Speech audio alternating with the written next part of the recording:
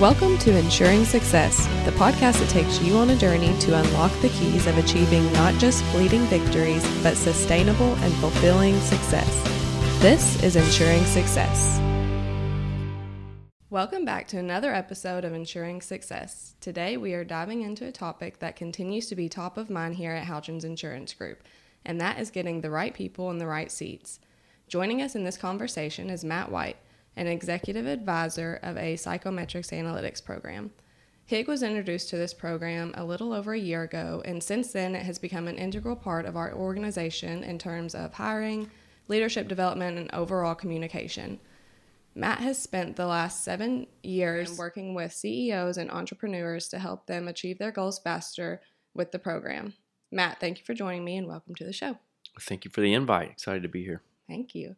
So before we jump into this whole world of psychometrics, and it is a world, I choose that word very carefully. We want to go ahead and do our staple question here on Ensuring Success, and that is, how do you define success and how do you ensure that you achieve it and maintain it? Personally. Yes. You know, I thought about this a little bit last night, and Henry Cloud wrote a book, I think it was called Integrity. And he said, you can tell a lot about a boat by studying its wake. Mm-hmm. And he said, you can tell a lot about I'm obviously paraphrasing this. It's been a while since I read it. But he said, you can tell a lot about a person by studying their wake. And what are the two wakes of a life? He said, it's task and relationship. And I think why that came to mind is prior to turning 40, I would have told you that success had a lot to do with how much I accomplished.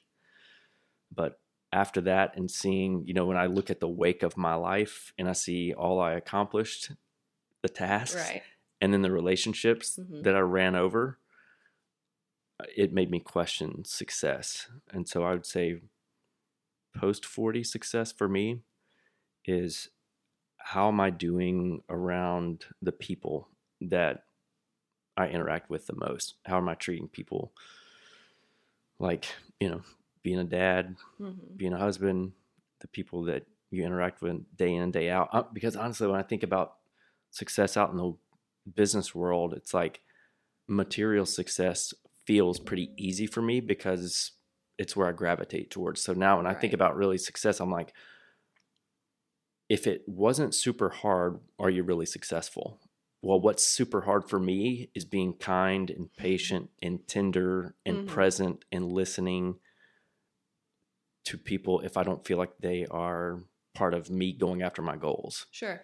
So success for me is, and I also think it's, you know, I've been on a journey personally over the past 5 years of learning how to feel my feelings, understand what's going on in my own heart, why I do things, and then live authentically from my heart, being honest. And so that's part of the question was, how do you ensure that you're going to be successful in that? For me, just like this morning and tomorrow morning, I have a couple of groups of men that I meet with that I show up every week and they show up every week, and we are radically honest about things we wrestle with and feelings and fears and doubts and things like that. And so I think being honest and transparent there has helped me not medicate, right, and feel feelings and give it to God and move on and keep living. You know, it's interesting. This is our 4th episode, and it seems like for each person that we've asked that question to, some level of accountability through groups or mentorship is a part of that success for every person so far. So it plays a big role across the board.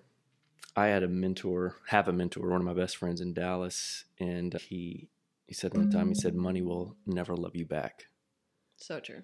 And, you know, thank God I'm the most successful financially I've ever been, and I feel like it means less than it ever has. Right. And it's so true. It's that it doesn't really matter. I mean, sure, it matters some, right? Yeah. Money gives you options and things like that. Right. But I don't think about it a lot, but I'm like, you know, in another 40 years, my circle of people that are going to want to be around me is probably going to be pretty small. And I want it to be rich Yeah. And so I'm thinking more about success in terms of like what I'm giving in other relationships and the quality of my relationships. Yeah. And you said 40 was a big shift for you in that? Mm-hmm. Yeah. Yeah, because the decade of the 30s is where I got some road rash. Yeah. That happens. Yeah. Yep. Well, thank you for sharing that. That's awesome. Okay, so let's begin with your introduction to the psychometrics program that you are an executive advisor for, and how you came to learn about it and get involved with it. Yeah. So early 30s, I was a partner in early 30s. Yeah. Partner in a fitness franchise. Mm-hmm. And we came out of the gate, grew really quickly, and franchised across the country.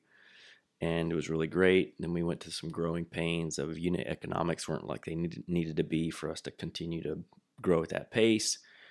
And we kind of went on a hunt to figure out, like, how do we identify right franchisees to partner with, the right people to run our gyms, managers, coaches, things like that. And there was an advisor of this program that also wanted to buy some franchises of ours. Okay. So we met him, and he turned us on to these analytics when he started picking out who was performing, who was not performing, and he had never met these people, didn't know what they looked like, and it kind of felt like he was cheating. And I remember when he I'm very thankful for him, but I was sitting at the conference table with my two other partners, and he looked at me and said, "Matt, how long have you been over the franchising?" I said, "About 3 or 4 years." Didn't crack a smile. He just looked at me and he said, "You hate your life, don't you?" And I was stumped because I wasn't that honest with my partners about. I just really hated what I was doing, and hate's a strong word. I didn't feel utilized. That's the best word. Yeah. And this guy knew it, and he had never met me before, never seen me. And so long story short, he sold us this program. We became clients. And so I went through the workshop to learn how to use these analytics and what they meant, and then how to apply that to business and how to ensure you've got right people in the right seats and you're able to scale and hit top and bottom line goals and scalability and ultimately make more money and have more time, which is what most people are after. Right. And so at what point did you start working with the program and being an instructor of it? It was kind of funny. So I went through as a client that 2-day workshop, and I walked out and I called the founder. And I said, "Hey, my name is Matt White, and I'm going to be your next advisor. What do I need to do?"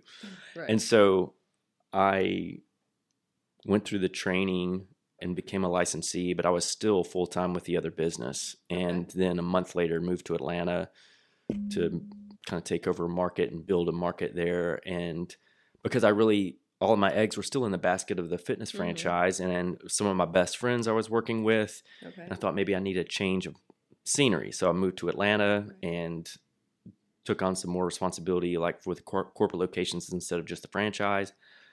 But it didn't really change the fact that I was still doing the same thing, and I wasn't in my wheelhouse. And the data from that program showed it. I was who I was completely different than what I was doing every day at work. Right. And we can only do that so long. And so about a year after we got introduced to the program, I exited the fitness company and started full time as an executive advisor and started to build my business.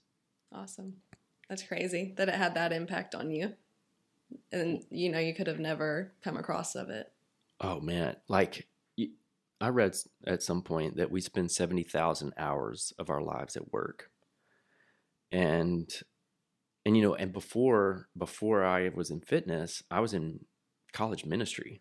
Really? So I was in college ministry until I was 31. Okay. And so I've always had a passion for people and mission and things like that. But when I saw this, I remember thinking, even in my time in ministry, the first 3 years were awesome. I was pioneering, I was exploring, it was independent, I was, everything was new. And then when it went into managing things, I just lost interest. But yet I stayed on for another 4 years of my life because I kind of felt guilty to leave, where now I'm like, man, I would, and I actually have that ministry as they were my second client. Oh, that's because awesome. I just think even in ministry, like if we really are caring about people, so much of that has to be of like helping our people or me see what's my unique ability, what comes effortless to me, what am I Right. passionate about. Now, I mean, our program can't measure everything about a human, but we can measure those innate abilities and strengths and that you will see play out during the day. And it's like, wow, if this is what I'm really gifted for, why not find avenues in my professional career where I get to use those 80% of the time instead of 20% of the time? Right. It's why bulk of the workforce in America is disengaged. Yeah, I think I wrote down, because I've sat through one of your workshops that you've done with Hig, and I think that the percentage you gave us was 60%. Yeah, I mean it changes a little bit, but still, you're over, but that's 60. It's ballpark. 60% is disengaged. That's not including the actively disengaged. Right. So you look at somewhere between 20 and 30%. It's safe to say that our people are actively engaged. Right. That's a tragedy. It is. And that's, a lot of what we'll talk about today. And the reason that Hig has, partnered with you to use this program, obviously this program was very powerful for you, that it changed the trajectory of your career and your life. I assume that effect is why you have the passion and the drive you do to teach others and share this with them. But why is it so important for, corporations or business owners to do this? Before I came across this program, I was watching a show called The Prophet, Marcus Lemonis, I think, and he said, I believe in three things: people, process, and product, but people are the most important. Well, I mean, if you talk, every business owner maybe not every, most business owners I talk to and hear about, they would say, our people are our number one priority. People are most important. Well, I do believe that's true. I do believe that that's very difficult to actually put some teeth behind and say, if they are our most important resource, then what are we doing to develop, cultivate, and nourish and protect and grow that most important resource? For me, we could say ultra competitive. And, I don't understand the point of playing a game just to play a game. Right. That's fair. All right. Like, I'm not a fan of backyard, like family reunion volleyball, where everybody just comes together and hits the ball around and plays. And it's like, I have no interest in that. Well, in business, the name of the game is win. And that can take many different forms, right? Whether you're a nonprofit, whether you're for profit, whatever. I believe our winning hinges on the team, right? He who has the best people in the right seats wins. And so, yeah, God, I mean, we just see this with the college football playoff on Monday, Yep. Like, why is it so important to have the right people in the right seats? Like, why is it so important to have running backs in running back roles and linemen in lineman roles and quarterbacks? We can see that really easily in sports. It's more difficult to relate it in business. Right. But it's like anybody that knows anything about football, if you had a quarterback that came and said, "Coach, I can block," and like put me on the line, I want to block this nose guard. Yeah. Like, maybe he could, but 9 times out of 10 he loses statistically because he doesn't have the DNA to play. Like, but yet we do that all the time in business. We put people in roles where they're not designed for it, or it's not optimal for them to be in those roles, and then they get their head pounded in, and the boss gets frustrated, and the employee feels like, I can't do my job. And so that's why it's important, is because if you have the people in the wrong seat, you don't win the game. Yeah. And in your experience, have you seen the effect that has on, like, bottom line, just to put it numerically? Do you see that effect? Oh, yes. Well, I mean, I see it bottom and top line, because that's where I spend a lot of my time initially with the CEO, is talking about that. Or, because lots of ways to measure performance and success in business, but some of the easy ones are the top line revenue and bottom line profitability, or EBITDA. And, some of that I've I've got specific numbers from my from my clients, and obviously I'm not mentioning their names, but right. one of my clients, when I came on with them, they were around 8 to 10 million, and in 4 years they've grown to 80, and they're more profitable. I don't remember the exact number, but not only have they grown significantly in revenue in 4 years, but the profitability has increased substantially as well. Right. And the crazy thing about it is they're working less. That's amazing. So if I've got the right people in the right seat, I can grow it, right, and not have to be doing so much. I Right. can be leading. So, but yeah, I mean, it's when you've got the other thing too is like what we do is helpful in hiring and things like that, but like it's not primarily about hiring. In my opinion, there's so much value to get out of our existing payroll if we understand what they're really good at and what comes effortless to them. right, Because the more time I spend doing work that where I've got to modify my natural abilities, the less efficient I am. right, So we can actually end up doing more with less if we've got people spending 80 to 90% of their time in their unique ability. right. And so I think that A has huge difference maker. tons to a bottom line if you Yeah. don't have to hire as many people and For you're sure. getting more productivity. So there are Enneagrams and zodiac signs and DISC and Myers-Briggs and a slew of other personality tests. Why is this program different from those? Yeah. So prior to my involvement, we used a lot of those in my previous business. And I would say that they were reasonably accurate in telling me kind of what's that person like. What blew me away with this one is, number one, that this is statistically reliable and scientifically validated. And so the accuracy of the analytics separates this, in my opinion. And I don't look at it as a personality test because maybe I'm just a little biased, but I think when most people think about personality tests, they think about kumbaya and like, how do we get everybody to like each other? Yeah. And like I said at the beginning, in my opinion, like it's not, winning is not about everybody liking each other. And I bet if the team does win, even people with differences would like each other better if they're winning instead of losing. Absolutely. Right. And so when it comes to winning and losing in business, it comes back to people. So then you have to go back and look, okay, well, what instruments and what data, what information are we using that guides or governs or influences our decisions about human capital?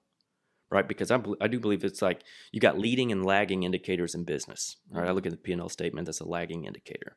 Leading indicator, I believe the greatest leading indicator is your human capital. And then so if that's the case, and if people are our primary or our greatest resource, then a business owner, a CEO, a manager's got to be able to answer like, well, what am I using that gives me valuable data about the human capital that I do have? And this is where this program, what I saw was these are the most accurate human analytics that are on the market. So that does a couple of things for me as an advisor. Number one, I trust this. So I can look at this and lean into the CEOs without flinching on the recommendation and the feedback I give them when they ask me questions about people on their team. But secondly, I think what really did this for me and like why I wanted to go do it is because it was one thing to say, okay, this data is accurate. But when I was trained in how do I take this data and as a leader begin to use it to change, to know exactly how does that person who's not like me, how do they want to be communicated with? What motivates them? What are their unique abilities? What am I going to see in these tendencies? How do I lead and manage and motivate to optimize that talent and get the most? And if it is a square peg in a round hole, how do I deal with that and move that square peg to a square hole in my business? Right. You mentioned communication and treating people the way they want to be treated.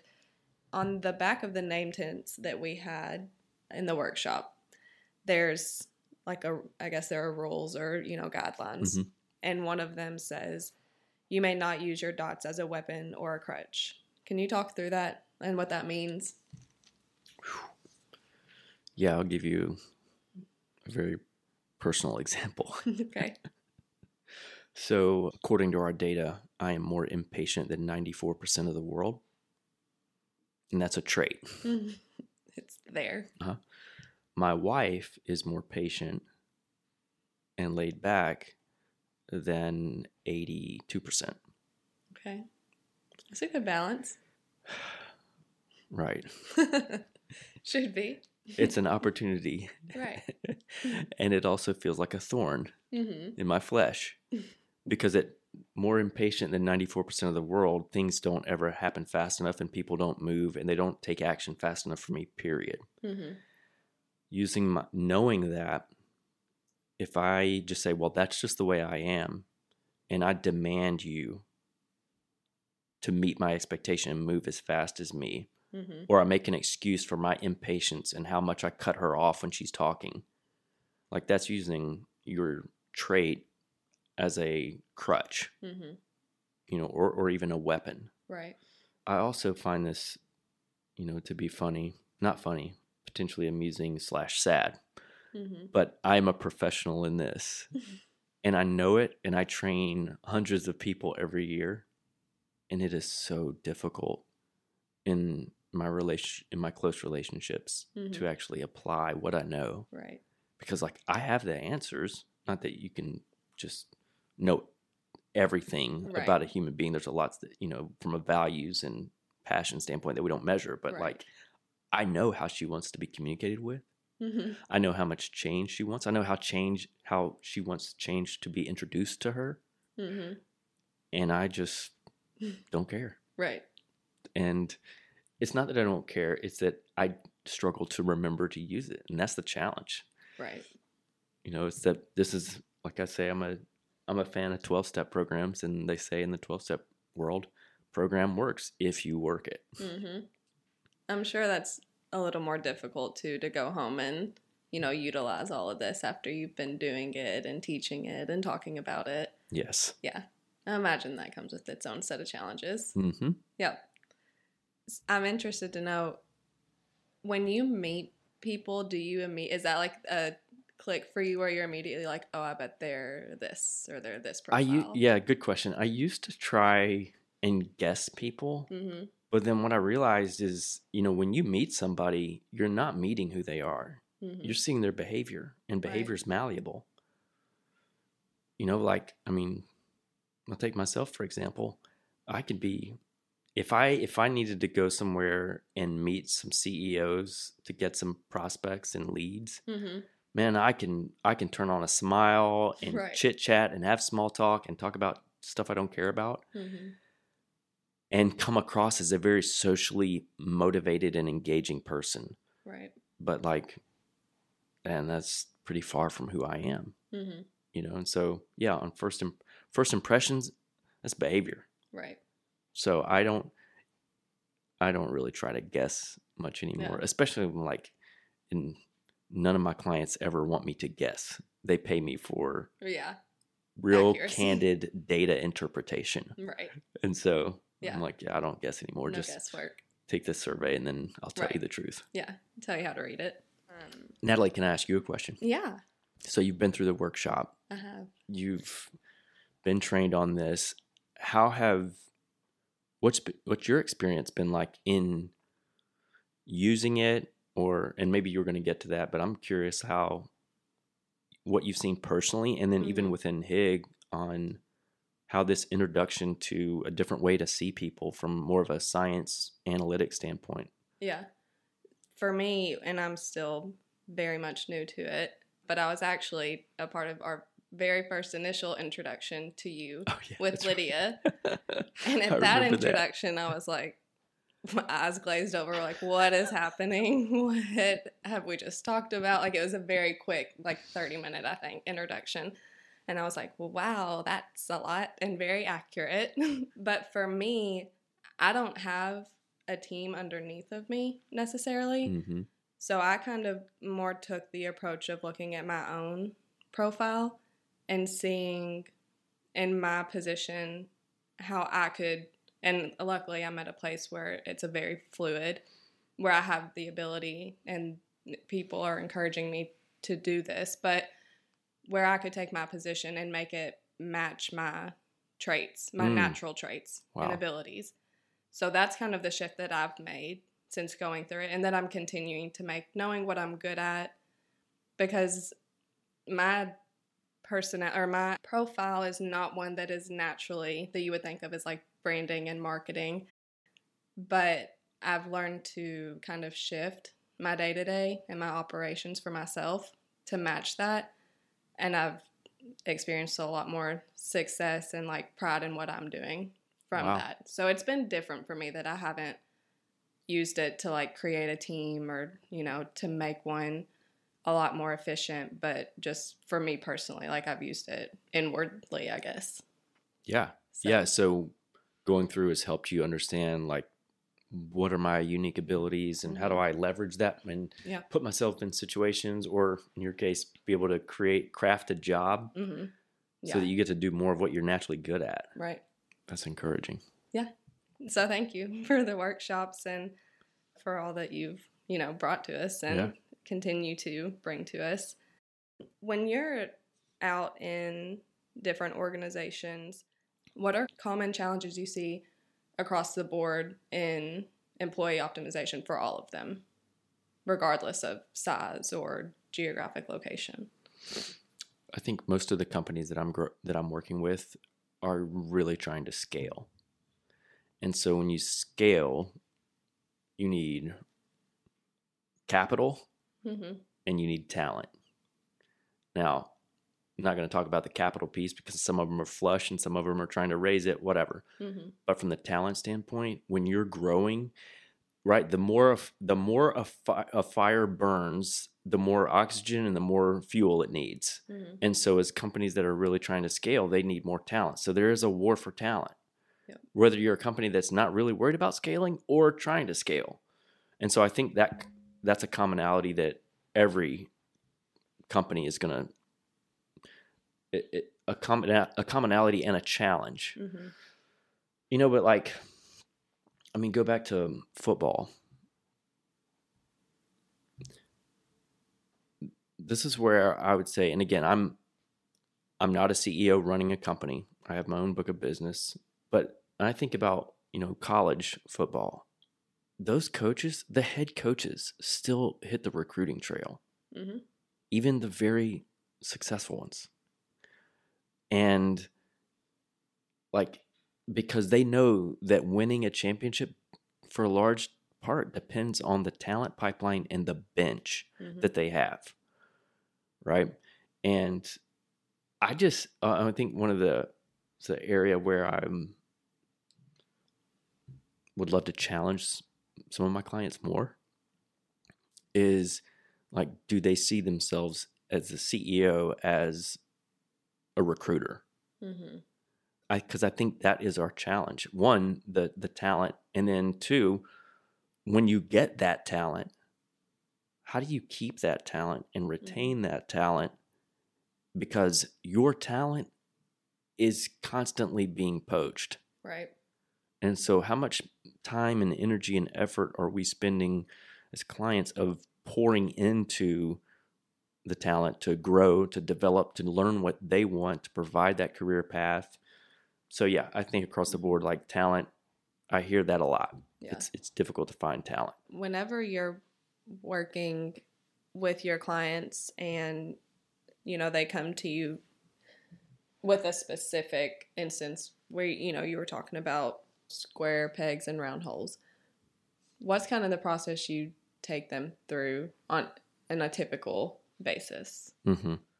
So I think there's some generalities I'll speak to. If it's someone coming to me and saying they have a problem with an employee and it's a performance issue, I don't assume that the employee knows that they are a problem. Because what I have seen is many leaders will see performance issues in their people and they're not direct enough in the way that they talk to that person. Right? So the first thing I do is I start asking questions about what the outcomes are that you need this person to be responsible for in the role. Like, what are they going to be held accountable to? A lot of times that people the boss can't clearly articulate, yeah, these are the 5 things that they're measured on.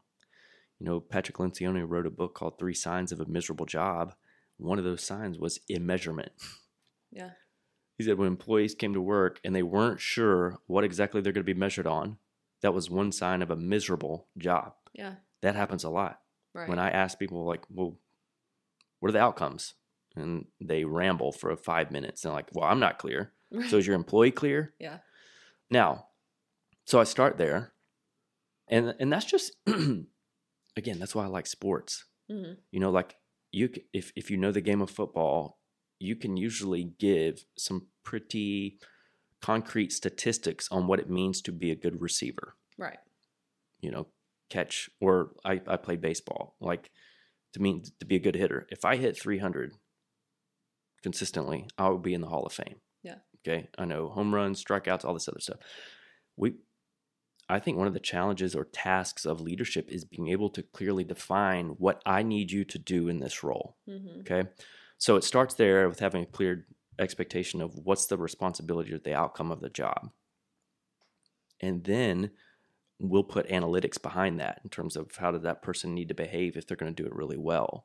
And then when we take the analytics of how that person is wired up and we're contrasting that with what we need out of the job, then we can see where there's some potential for discrepancies, or if it is a square peg in a round hole. I would say in my experience, there's been much more occasions where that there's been the quote unquote problem employee, and instead of being moved, we reallocated a little bit of work, like take this aspect of their job, reallocate it to somebody else that's more naturally gifted for, and give this person more of what they're naturally gifted for. Right. And so it's been some work reallocation, not totally change positions. But then there's been times where, sure. I think one of my very first clients, they were looking for a hunter sales guy. And I told the CEO, I said, hey, have you looked at this guy in marketing? And he said, hey, he's never done a day of sales in his whole life. I said, well, he's got the DNA for this. Like, he's wired up. It looks exactly like what you need based off, the analytics that you did. Right. And then he called me about probably 18 months later. And he said, I didn't tell you, but I took your advice. I took him out of marketing, put him in sales. And he said, we got the numbers back, and he finished within $100,000 of being in the top 10 salespeople in this specific product in the country. That's crazy. No sales experience. Or thought about it. Yeah. That kind of makes me wonder, are there like colleges or universities that use this program to help students? Yeah, good question. I don't know, because we're all independent licensees, so I couldn't tell you who the clients are for one of my colleagues here in town. I do know that this was not designed to be career counseling, because so much of someone's career depends on their interests and their passions, and we don't measure that. Right. So yeah, I can't speak for universities. Now, I've had a client that was a college baseball coach that used it, but he didn't do it for career counseling. He said, man, I want to know how to motivate and get the most out of my people, and how to fire them up, and how do I course correct them, and how do I, smart. challenge them and fire them up. Because while some people, because he would say, he's like, man, because we were college teammates together. Okay. And he said, the way you and I were, like, we got motivated when coach ripped us. Yep. And he said, I've realized I've ripped other people like that. And he's like, and I get the opposite effect. And that was one reason why he wanted to start using the program, and of like, how do you course correct people? Right. That's interesting. When you were talking about, having that first conversation when there's a problem or a situation, and it being more of a conversation of, are the expectations clear? How is that frequently whenever you have that conversation and then they, work through that? How often does that solve their issue or their situation that they've brought to you, to go back and set those expectations clearly? Yeah, unfortunately, I I don't have real data to give you. Right. Statistically, it happens 73% of the time. Sure. Because I feel like, well, I'll just use the example yesterday. I was on a call with a client here in town, and we were talking about two ladies on the team, one new hire, one that's been there for a while, and we were talking about the conflict that when I asked them, I was like, okay, you guys realize you put this person who is highly visionary and driven under this person who is highly detail oriented and a control freak. Like, you intentionally did this, right? And they're like, yeah, well, we forgot. And so we have to talk through that. Right. And, there's some times where it's like, yeah, like you can give some coaching and some management tips and it can happen. But then there's some times where it's like, if you just put someone that just wants to play offense under somebody that only cares about defense, no amount of coaching for the defense person is going to get them to think like an offensive person. Sure. But, and why I brought that up was, the two ladies that were on the call were like, man, this is so helpful just to be reminded that, like, we hire this talent and they found the right talent, but it's like the challenge is if you take that talent and then you put them under a leader that doesn't know how to properly lead and manage that talent, then you're kind of shooting yourself in the foot, because what's going to happen to your A player when they get mismanaged? Yeah. They become a B player or they leave. Yeah. That's why it's so much about, like, really learning how do we lead and manage based off this science. Right. I think that's probably starts for a lot of people just getting out of your bubble and recognizing and admitting that everybody is not wired the way that you are wired. Oh my gosh. I remember as a client in the workshop, when I sat through, I was like, because, I'll ask for, like, what are our goals and objectives, and very, I don't have stats on it, but it doesn't seem like super consistently that clients, when they're in the workshop, will be like, I want to learn about me. They're usually talking about all the business problems, which is great. That's what it's there for. But I'll always kind of tack that on at the end, is that, like, one of my goals is that you know yourself better. Because how could I really interact effectively with other people if I don't first understand the lens that I look through to see everybody else? Because the lens I look through is not clear. Right. It's colored. And so is everybody else's. And if I try to treat everybody else like me, I sat back in that workshop and I was like, I'm the common denominator in all of my problems. Yeah. And I want to blame them. And it's about how I treat them. That's tough. Yeah. That's why this is very difficult, because the data can be really good, but if your desire to use it, remember, and apply it is going to be the challenge of whether or not it actually creates significant growth and results. So as we kind of start to wrap up a little bit, I mentioned that this psychometric, it's a whole world. And there is a large textbook sitting next to me that teaches us how to use it and understand it. But what are some simple steps, and maybe from the program, or maybe just also from, things that you've experienced over the years as an executive advisor, that companies can do to hire the right people for the right jobs? And maybe even if that's just from your experience, because I would say you've got a lot of, face time with those situations. Yeah, I'd say at the previous company I was a partner in, and when we used this program, I think one of the greatest things about our company was how much time we spent on developing core values. And why I think that is important is the feedback that I've gotten from my clients using this program is, man, this data didn't miss, but where we missed it was on that person's integrity or value alignment with our quote unquote culture of our company. And so I think, like, adhering, because the important thing of values I think shape the way we go about doing business. Right. And I've come into a lot of clients that they may have some core values on the wall, but the employees can't tell you what they mean. And, it's like what gets measured is what gets repeated. and what gets rewarded is what gets repeated. Mm-hmm. And so what I loved about our previous company, and the founder said, we're going to do quarterly evaluations. 50% of our employees will be or 50% of the evaluation will be on their adherence to the core values. Wow. And 50% on job performance. I'm like, that's putting your money where your mouth is, or your mouth where your money is, or whatever it is. Yeah. Right? So my point there is, I think when we go to hire, and you also look at this in the landscape of what employees are looking for now.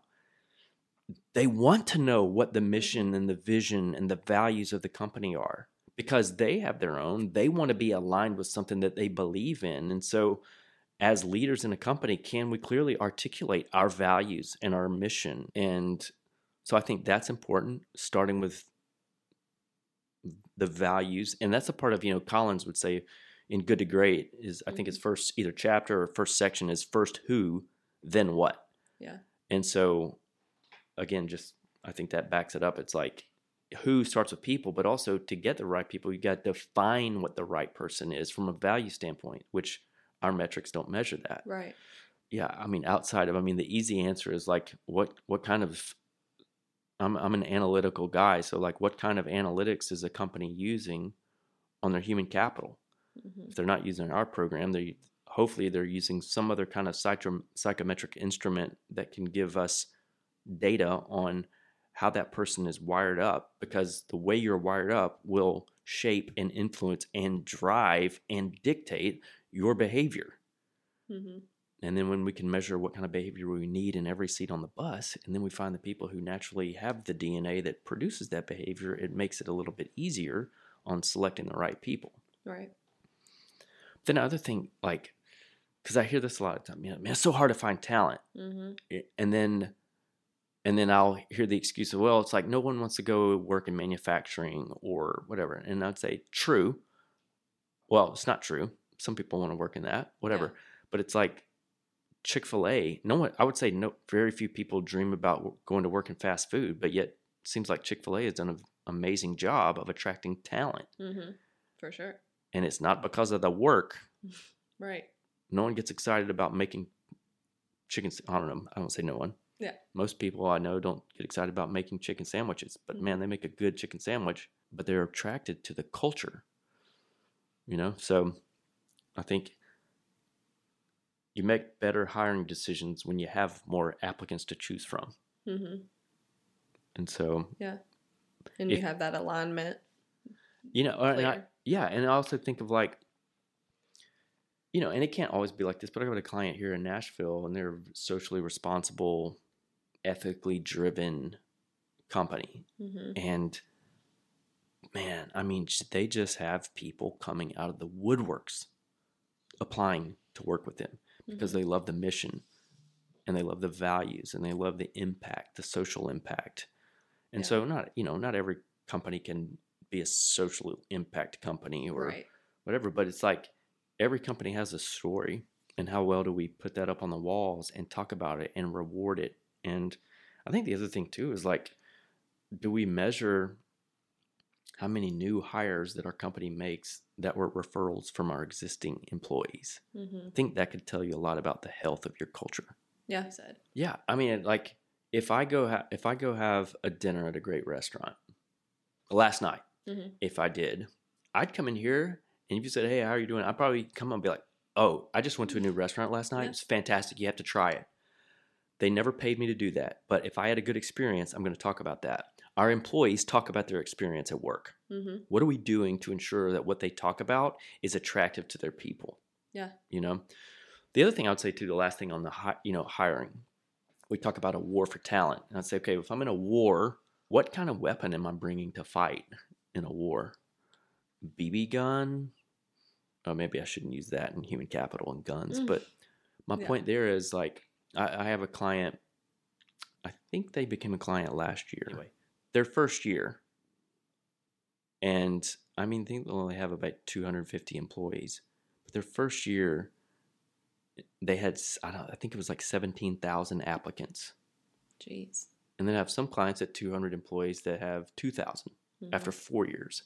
And the reason is like this company was growing quickly. And they're like, this is our future. If we don't have talent, we do not win. And so they went and they found some really big hunter profiles. Mm-hmm. I mean, like amazing sales profiles, and put them into recruiting. And what did those people do? They went out and they hunted and they got people. Wow. And so the other thing is, like, if we're having hiring problems, then maybe we need to look at the person responsible for sourcing candidates. Right. Might not be the right fit. Yeah.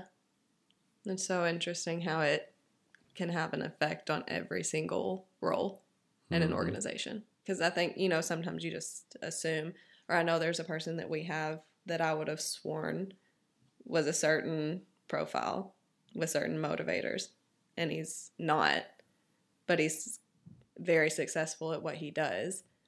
And it's just, goes back to what you say, where you really don't know until they actually get in and, take the profile or the test and see what their traits really are, and not just what their behaviors are.